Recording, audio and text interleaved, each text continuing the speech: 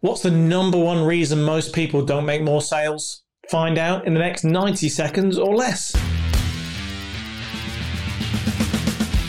Well, it's actually really simple. They don't ask for the sale.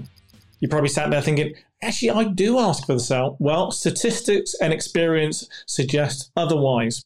Top tip, record yourself doing your next sales presentation, whether it be a Zoom or a telephone call or a face-to-face. Record it. See what you actually say. I've done it many a time with salespeople and actually listened to what they've said, played it back with them, and the reality is they don't. They actually say something completely different. In their head they think they do, but the reality, the words come out a little bit different. What you need to be doing is the obvious. Ask for the sale, which will go something like, would you like to go ahead and buy that now?